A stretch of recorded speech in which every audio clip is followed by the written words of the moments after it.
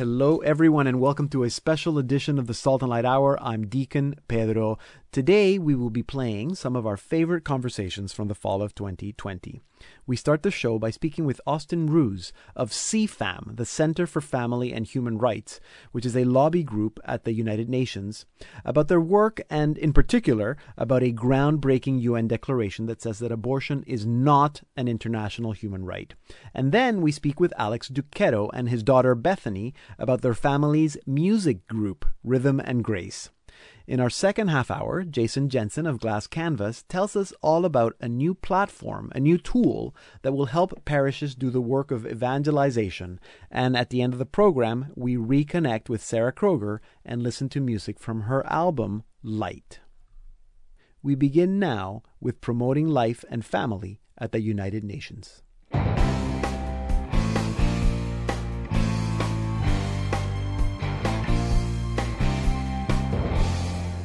In October 2020, governments from around the world launched a document called the Geneva Consensus Declaration.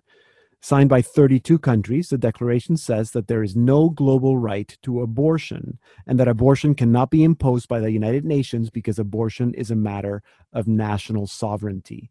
The declaration further asserts that abortion can never be used as a matter of family planning and that there is no international obligation for governments to pay for abortions. I think this is great news. And so to tell us more, I am now joined by Austin Ruse. He's the president of the Center for Family and Human Rights, or CFAM. Austin, welcome to the Salt and Light Hour. Thank you so much for having me. I've been following your work for many, many years now, and I'm very honored and happy that you're able to join us today. Hopefully we can have you on the program more often. Before we get into the details of that declaration, can you tell us what CFAM is? Certainly. Your listeners and your viewers will be pleased to know that CFAM was founded by Canadians. That's great. That is good news.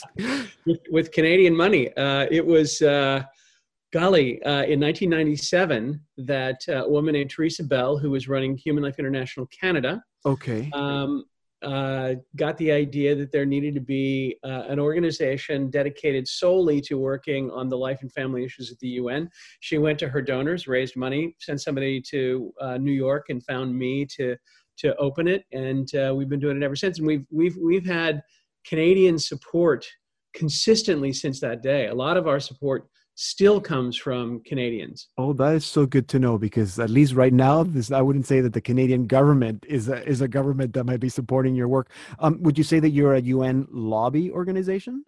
We are. We Okay. are. We are accredited through the UN Economic and Social Council, and we were founded exclusively to participate in the life and family debate at the United Nations, with a view to making sure that there's no international right to abortion, that the family is not redefined, that sexual orientation and gender identity, although that term, sexual orientation and gender identity, I don't know was invented when we were founded in 1997. No, it wasn't. It's so new.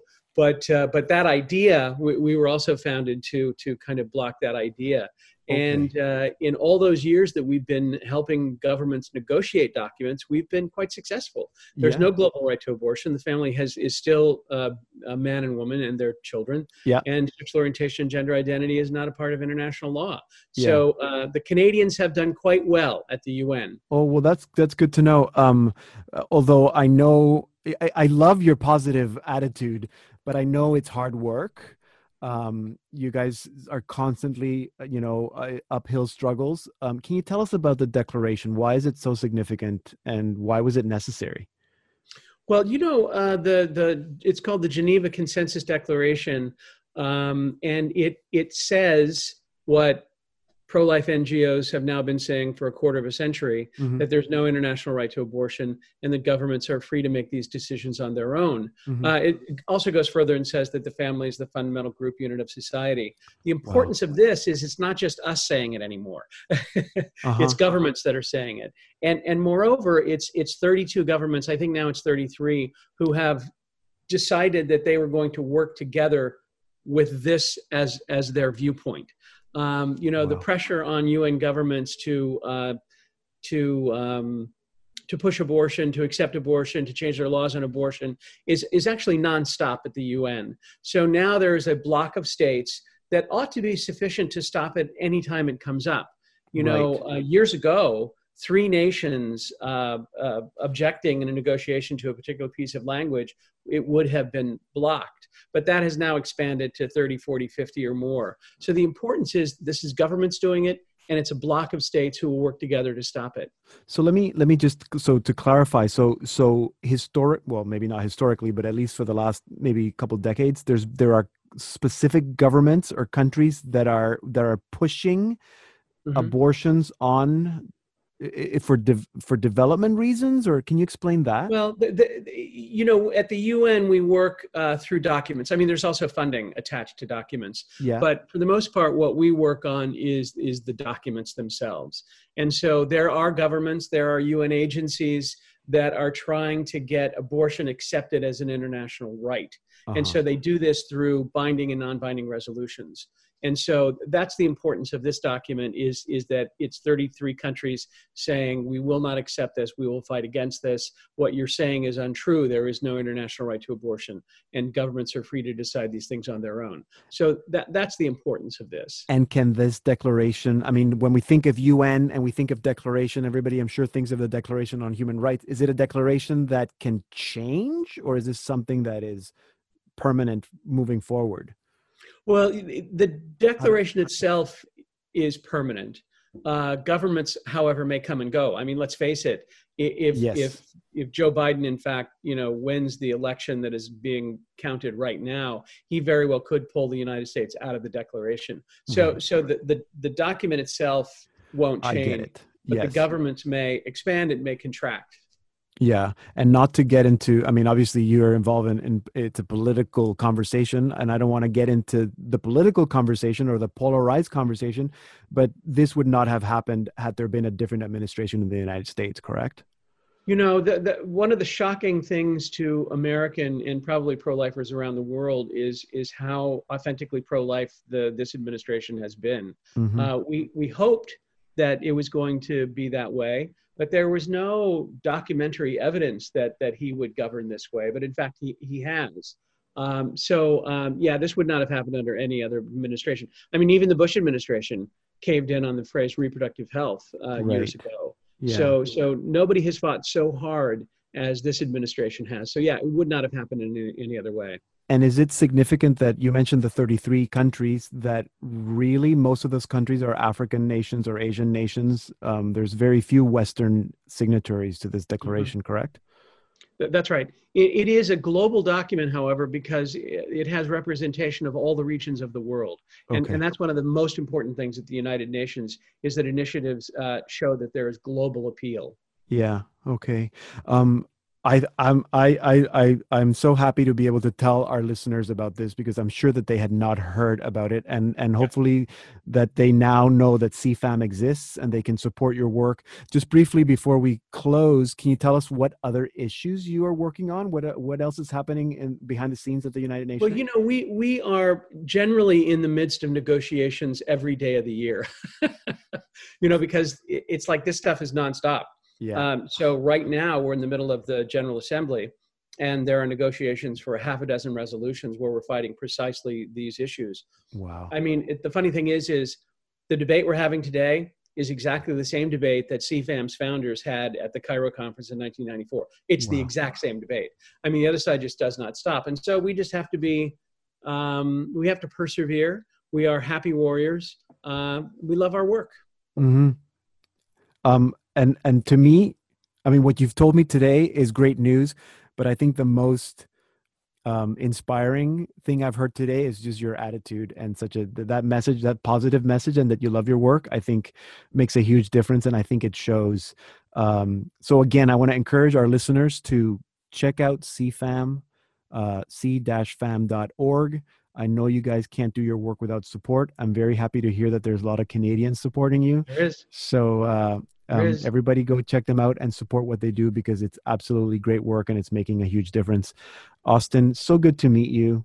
Thank you. And I'd be happy to come back anytime. Absolutely. Any time that there's an opportunity to share with people the work that needs to be done, or if you need support, let us know. And I'm following you. I know actually maybe in the time that we have left, I know that you have people can subscribe to the Friday Facts. That's right. So it's actually not a real fax. It's an email. But people can also, when they go to the website, can subscribe and find out what the news are and what issues Yeah. you guys are working It on. is the Friday Fax is two originally reported stories every Thursday afternoon. It's not a fax and it doesn't come out on Friday. Go figure that. Yeah, It exactly. used to be a fax and come out on Friday, but two originally reported stories that really nobody else has because we're there every day. So it keeps people informed about what's the threat that's coming from the UN and how they can help. Yes, and I know that there's a lot of misinformation and a lot of half stories that we're getting from all kinds of organizations, pro-life and others, all over the place. So if you really want to find out exactly what's happening at the UN, CFAM, they're the ones to tell you. So again, Austin, great meeting you, and thank you for the work that you do and for telling us about it today. Thanks for having me. The Center for Family and Human Rights, also known as CFAM, was founded, as Austin said, in 1997 to monitor and affect the social policy debate at the United Nations and other international institutions. You can go to their website to learn more, c-fam.org.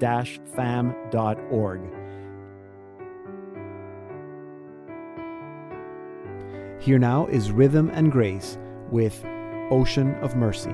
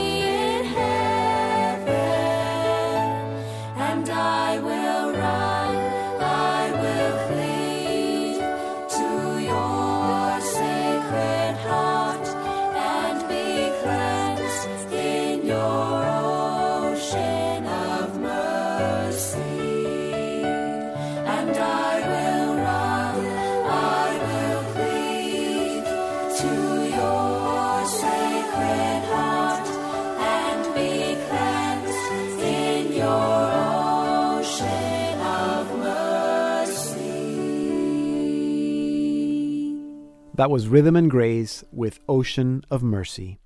Rhythm and Grace is comprised of the Duquettos, a family that loves to create and share music. Mom and Dad are Miriam and Alex, and their 9 children are Caleb, Mary Grace, Bethany, Rachel, Madeline, and Monica. Their ages range from 7 to 17 years old. As we have been hearing, they play Celtic-style gospel songs, folk songs, and they also have lively instrumentals with step dancing. But everything they do is an expression of gratitude to the Lord for the gifts of life, family, and faith. And so I'm very happy to welcome Alex Duquetto to the Salt and Light Hour. Alex, it's so good to see you.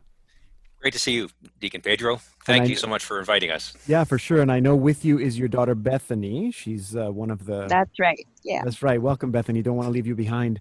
Thank you. Yeah, that's all right.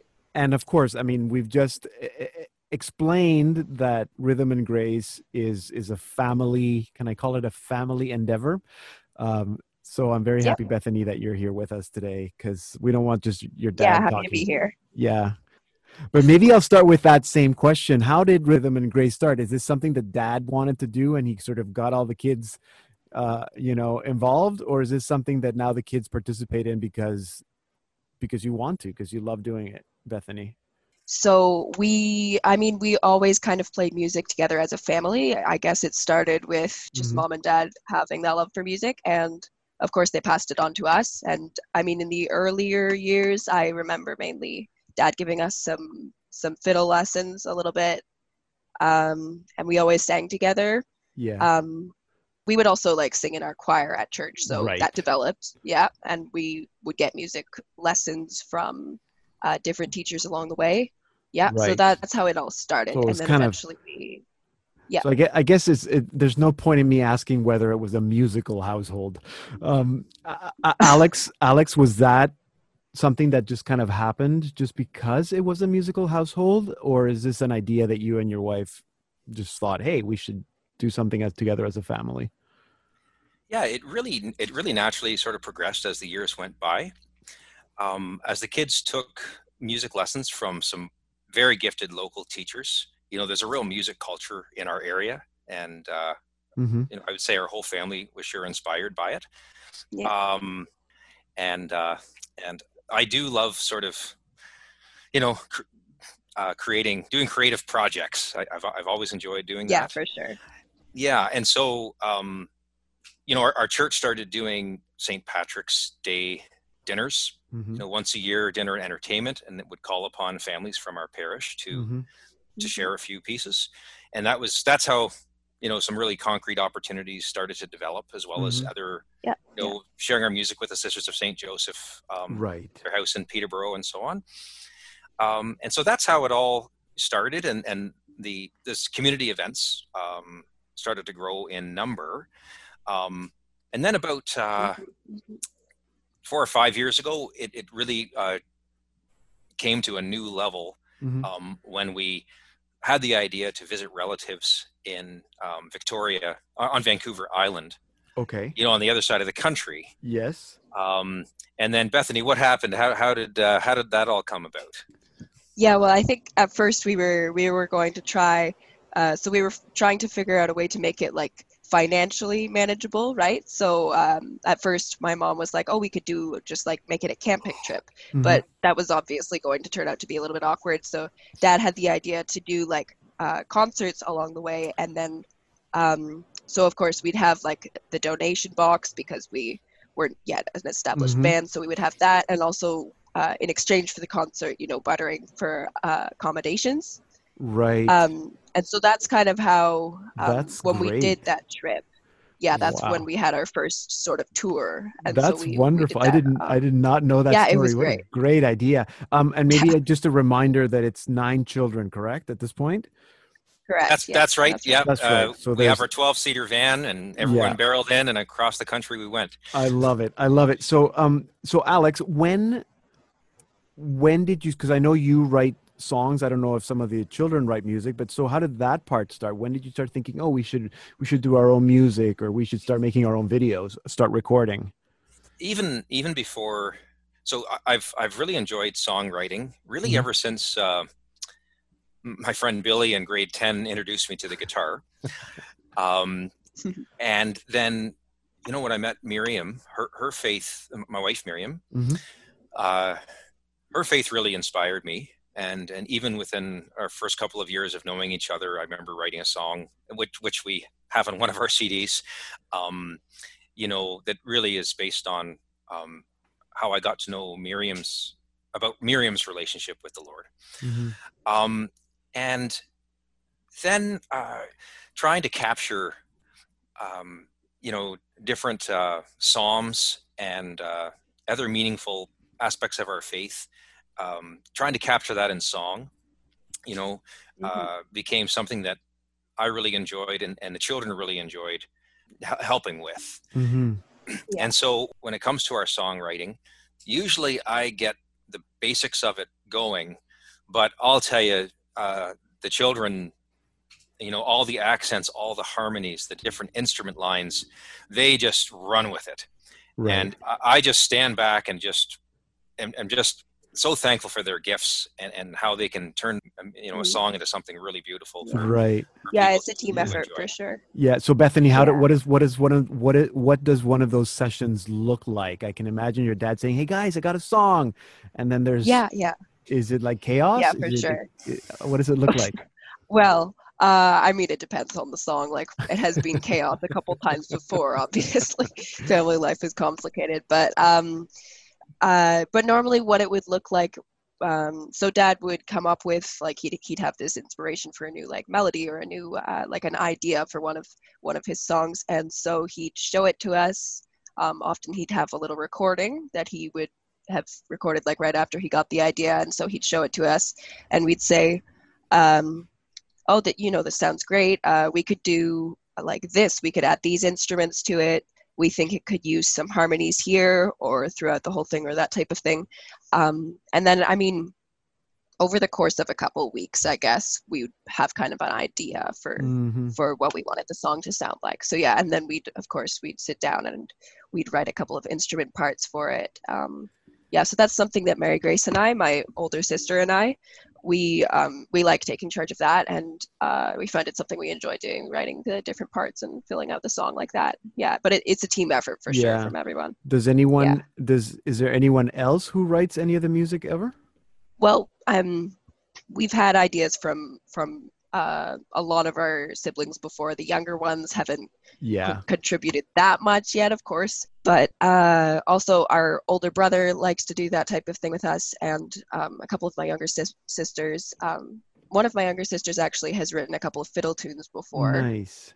So yeah, they all enjoy getting in on it. Yeah, that's great. So let me ask you about the fiddle. So you guys, you said that you describe your music as Celtic gospel.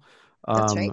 But I mean, we have song titles like Hay Bales that doesn't really sound like gospel. So is there a distinction between some of the more secular stuff that you do and some of the religious stuff that you do, would you say, Alex? Or would you say that it's all part of the same ministry?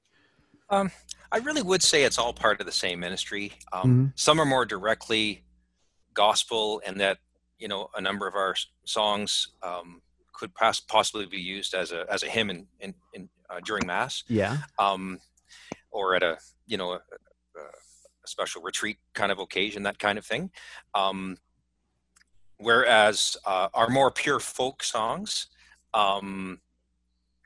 they're kind of where our faith is living in action, in sort of embracing the moment, the duty of the moment in the context of our family life, and understanding that, when we're loving each other and being there for each other, we're loving the Lord at the same time, sort of the duty of the moment. So yes, we certainly don't see them as distinct. And as we share our music across the country, we've always found that people really appreciate that variety. And often our folk songs, they kind of capture a real story, from something in our family life that's something to really be treasured. Right. No, and I can imagine that's, I mean, it's the music. They don't all have to be love songs to Jesus for them to be reflecting who you are as Christians, as Catholic, right?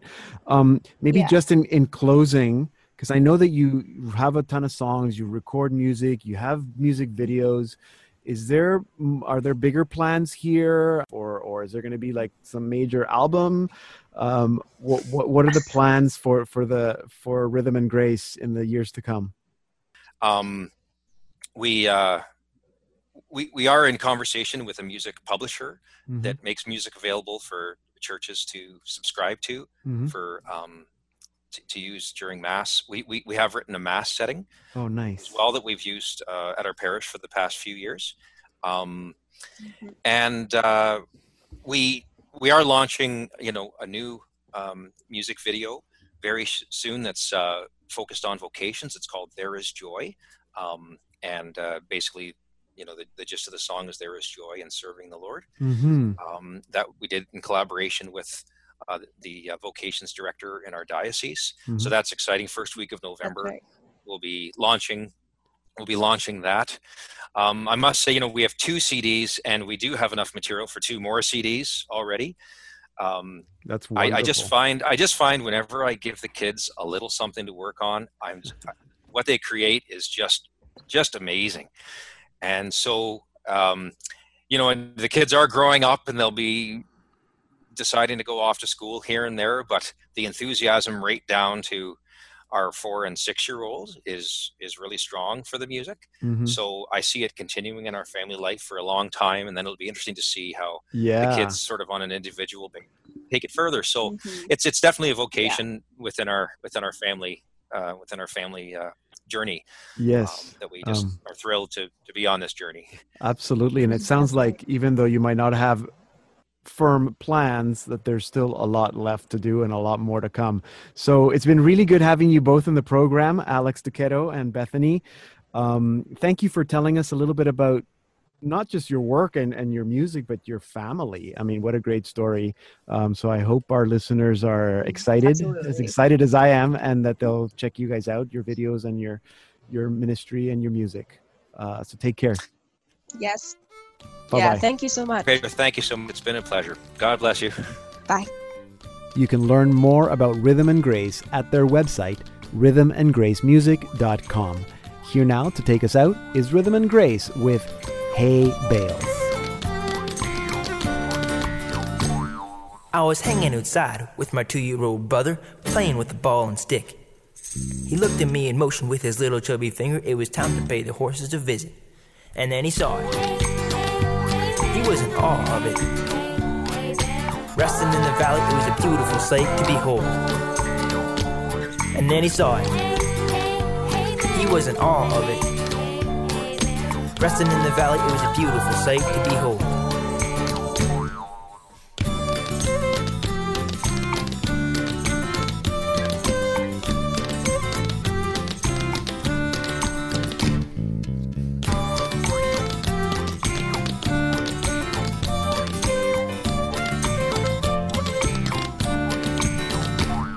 So we started down the lane, we were heading for them horses, but he had something else on his mind.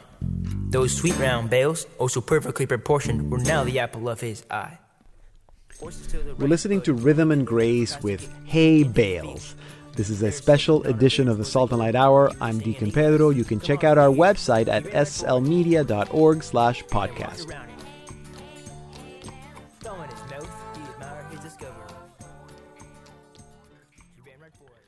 Welcome to the Salt and Light Hour Part 2. I'm Deacon Pedro.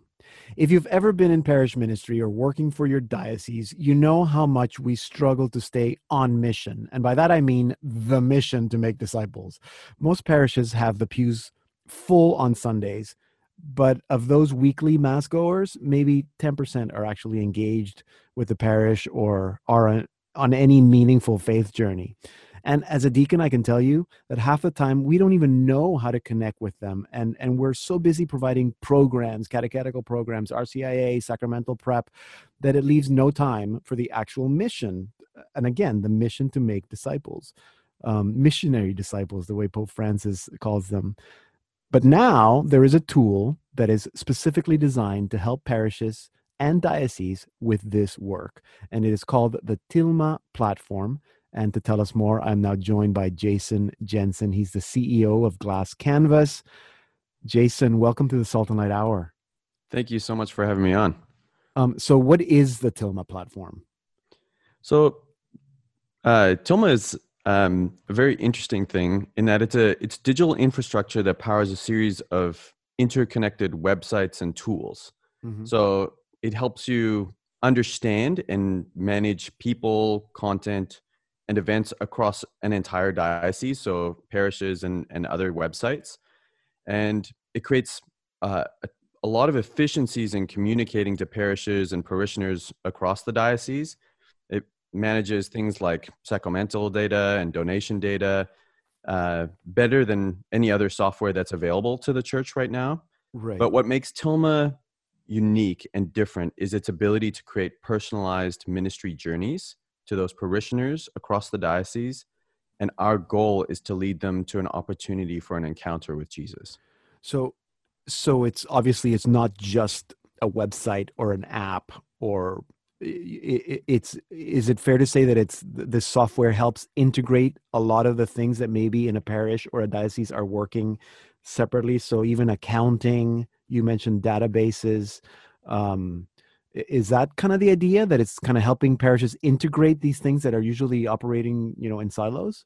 Yeah, absolutely. And probably the best way for me to explain sort of the power of how it would work is I'll tell a story. So it does do accounting and stuff, but it more gives we're not replacing accounting software that's, really sophisticated, but it'll give them the information that they need to do it really well. But let me tell you a story about one type of ministry journey that kind of integrates this whole part. So if you think of something like marriage prep, the way that kind of happens is there's this paper form, and then it's sort of, if it's done, if it's administered at a diocesan level, it's like a back and forth.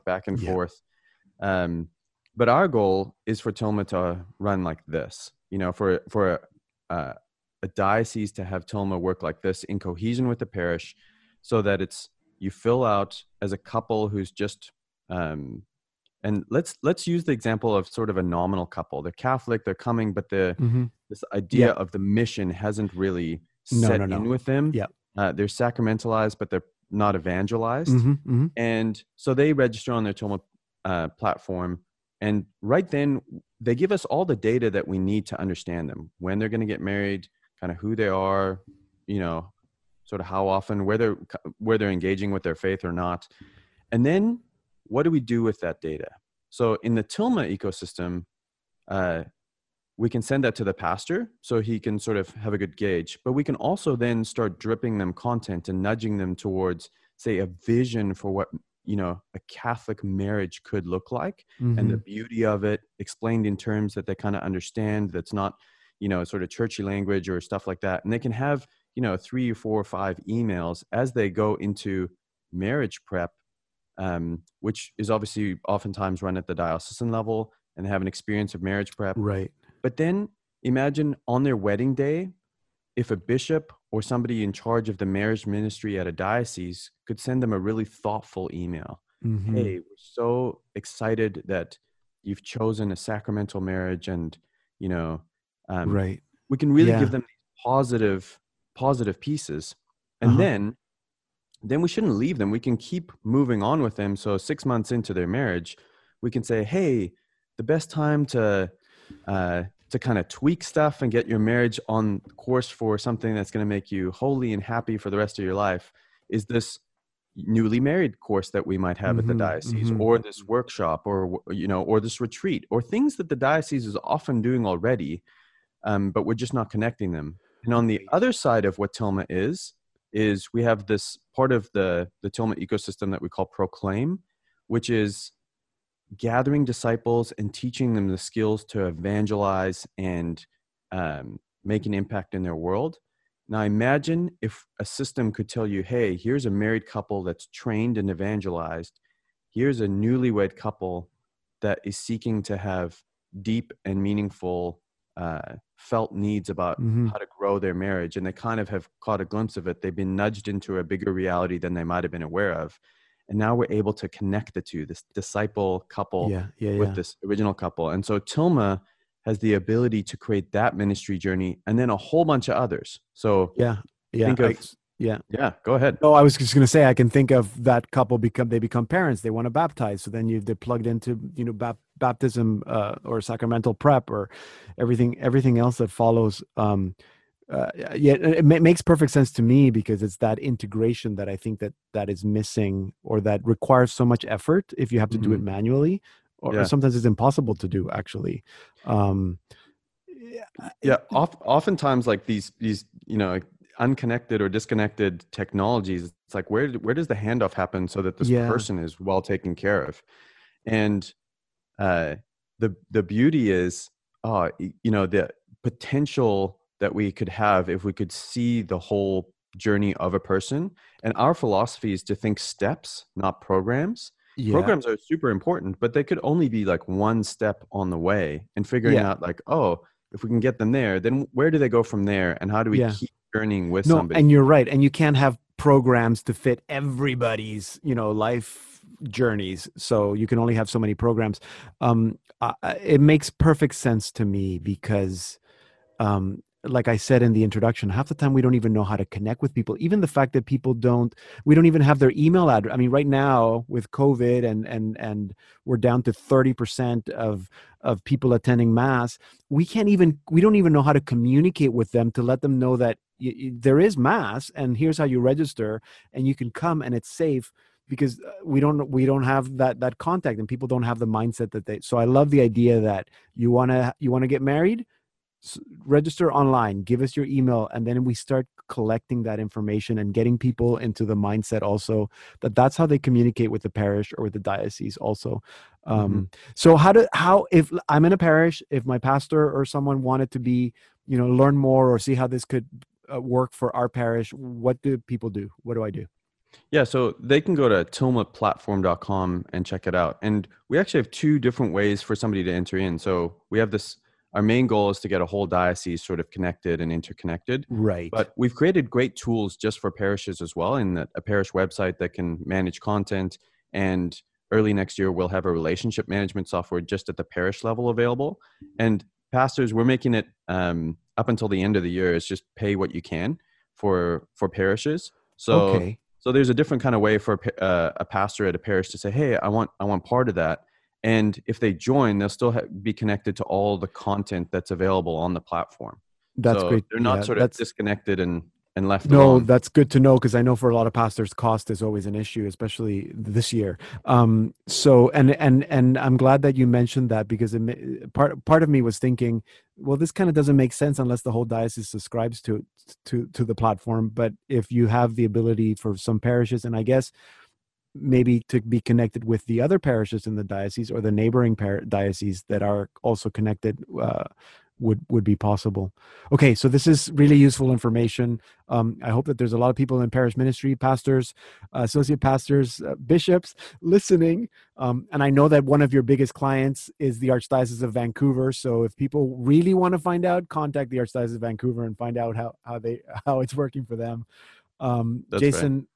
Thank you so much for sharing this information with us and for doing the work that you do. I know that this is just one platform that you guys at Glass Canvas have developed and worked on, but I know that you're, the service that you provide the church that is always struggling to kind of catch up with the real world, with the professional world. So it's great to have professionals like you and your team helping the church.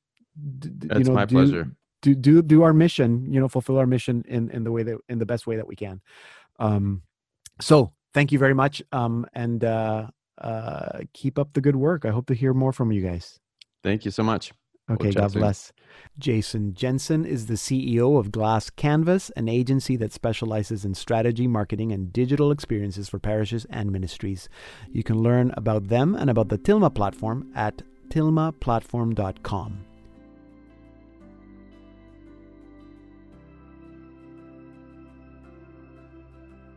Here now is our featured artist of the week, Sarah Kroger, with I Will Say Yes from her new album, Light. I'm sorry, Lord, for holding on too tight, for thinking you won't endlessly supply. I'm sorry for not seeing through your eyes. You're open-ended with your mercy and your light.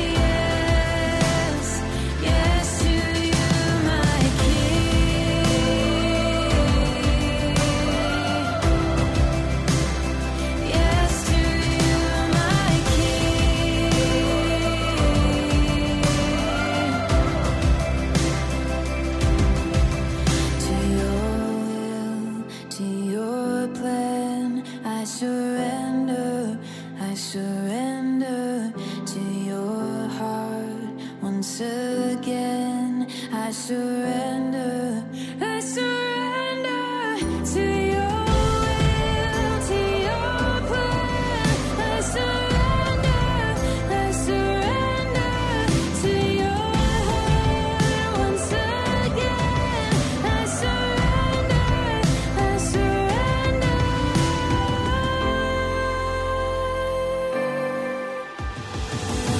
You give in no conditions. Your love is calling out to me. I will say yes.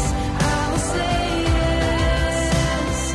Yes to you, my King. Oh, without hesitation, I'll follow wherever you lead. I will say yes. I will say yes. Yes to you, my King.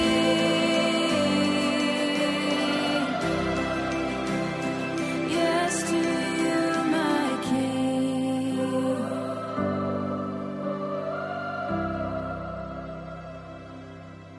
That was Sarah Kroger with I Will Say Yes from her new album, Light. Now, we last spoke with Sarah Kroger just in June this year, and she was still working on the new album, Light, but we Yeah. got a sneak peek of 2 of the new tracks. And well, Light is now out. And so we thought it would be super good to listen to more music and to talk to Sarah Kroger about it. So I'm just happy to welcome Sarah Kroger back to the Salt and Light Hour. Sarah. Thanks for having me. I know. feel very privileged to be on so I soon know. after the last time. Twice in 1 year and just a I matter of know. months. So You know what? exciting. I want to talk about the album, but I read something Okay. that you sent me that I didn't know about you, and I want to ask you about it. You in your little Q&A bio thing that you sent. Yeah. It says that you're passionate about writing songs about remembrance. Hmm. Why? I didn't know that about you. Well, this is a really interesting thing that I've been praying into. Just this idea that worship really at its basic premise or basic form is just songs of remembrance, right?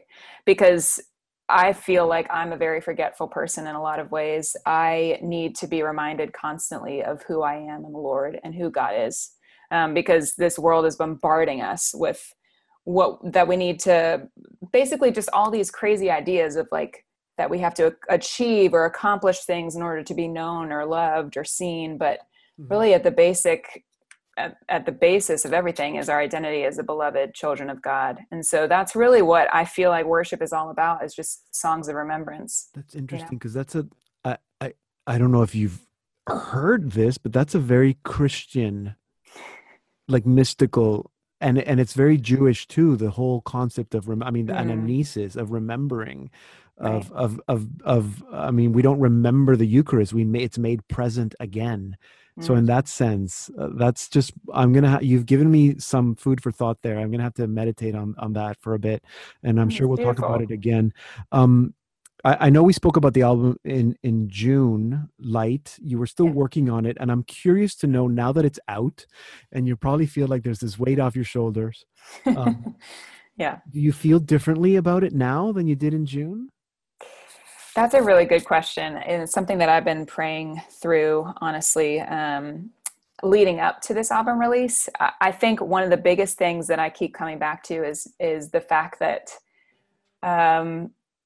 God knows far more than we do. And in the sense, for me, like I never, ever anticipated releasing an album called Light in the midst of a year that feels so dark, right? Like I never planned for that. That wasn't the plan. I was praying about what this album was going to be called, and Light just kept kind of coming up in prayer. And so we were just like, all right, let's lean into that. And I really didn't know why. I knew a lot of the songs had this kind of thematically like light mixed throughout. Mhm. And so I kind of lean into that, but I really feel like God is trying to speak something through that title for a very specific reason in my life, at least. Mhm. And maybe in the lives of others, is just reminding us of the light, that Yeah. even in the midst of a season that feels so dark, the light can't be overcome and will never be overcome and will never leave us, So I've been really praying into that. Yeah. And again, it's such a Christian message. Yeah. Was there anything different for you in this album in terms of either the process of producing it? I know you had some collaborations, songwriting collaborations, but also in producing. What was different about it for you? Yeah, so I had 3 different producers on this record, actually, which was definitely different for me. I'm used to just working with one, but it was really fun creatively. I feel like in all aspects, whether through production or through song arranging or just the songs themselves, writing the songs, I wrote with like every writer that was on this record was new. I had never met them before. So there was a lot of newness in this album that I feel like really translates through the songs and just the energy and vibrancy that's on the record in general. It's just a lot of light. Can I ask you about that co-writing? Is it the label that helps you or suggests people that you co-write with, or how did you come across these people that you'd never met before? How does that happen? Well, it was primarily the label that I'm with. They have like a person whose entire job is to set you up with co-writes. So last fall, I went to Mike Murray, who's the guy who sets up the co-writes, and said, fill my calendar. And he did. Oh my gosh. Wow. I just wrote a ton. And back last fall, I was traveling a lot. So I would travel on the weekends, come home, write all week, travel on the weekends, do the same thing. So It was kind of a crazy time. But it was really awesome. Yeah. Yeah. No, I know. And it's interesting. I think I said the same thing to you about Bloom, if you remember. A year ago. Was that a year ago? Just a year ago? Yeah, just over a year ago. Yep. That's awesome. Yeah. That there's a freshness, it's like, it's a Sarah Kroger that I hadn't heard before, in a good way. And I think part of it is because you're working with different writers, but also not because they're bringing something new, but they're bringing something out of you that's new. Totally. Yeah. I think in the last several years, I've been able to find my voice in a way that I hadn't when I was younger. With my first 2 albums, I was very new, had no idea what I was doing, and didn't really know what I wanted to sound like or what I wanted to communicate. I was really relying on other mentors in my life to kind of help me with that. But this process has been just a process of finding my voice in a new way. So it's been really fun. You're getting old. That's what it is. Yeah, I'm in my 30s, so I guess that's getting old. Wow. I know. I saw in your new website, by the way, sarahkroger.com, for people to check snazzy. it out. People should check it out. You and your husband are doing some fun projects or a project for Advent. Can you tell us about that? We are. Thanks for asking about that, actually. So my husband and I do a lot of ministry throughout the year, normally in non-COVID times. He's a speaker and I'll lead worship. So we do a lot of parish mission type things. But it really wasn't on the docket for this year for obvious reasons. But we still wanted to contribute to the church. We know that there's a lot of churches who have seen tithing going down because not a lot of people are coming back right now. They're still nervous about being in churches or not able to. And so we wanted to be able to offer churches the opportunity to offer something still for Advent. And so we pre-recorded an Advent mission, and they have the option of either streaming it as a 1-night thing or as a 4 nights with the season of Advent.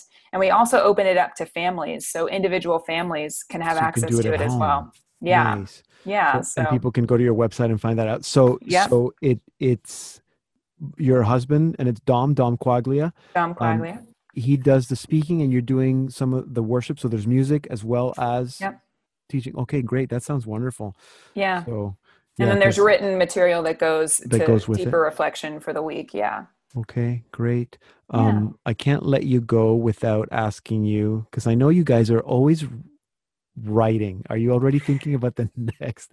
I don't want to like already start thinking about the next one, because we are barely just listening to this one. No, now. I get it. It's good stuff. But something to look forward to, or you're already thinking about what's next? Well, there's a lot of things in the works. For me personally, I'm taking a little bit of a break right now. I just feel like my brain is a little bit all over the place, but I'm a part of a worship collective called Village Lights. That's brand new. It's with me and Ike Ndolo and Ricky Vasquez. They're Catholic artists. And we recorded 3 songs last month, and we're going to be releasing those in the new year. So be on the lookout for that. Okay, good. So lots of good stuff. Actually, Ike is one that I have never been able to get on this program. So maybe this is the excuse. Totally. Let's do it. Yes. We could do trivia with Village Lights or something. Oh, that'll be fun. The 3 of you together. Exactly. I know. There you go. Sarah's alluding to our listeners that might not be familiar with a show that I'm hosting called Make a Joyful Noise, and in its Catholic trivia. And she did very well, I must say. Oh, gosh. It was a lot of fun. We learned a lot that day, that's for sure. Yeah, anyway, definitely. Sarah, it's good to hear from you. Good to see you. And thanks for having me again. I'm glad the album is out. It's good stuff. And I hope our listeners enjoyed the tracks that we played today, and that they want to hear more so they can check you out and get the album. Yeah, I really appreciate it. Thanks so much for having me, as always. You're welcome. Take care. You can learn more about Sarah Kroger and get her album Light at her website, sarahkroger.com. Here now is Sarah Kroger with No Fear in Love from her new album, Light.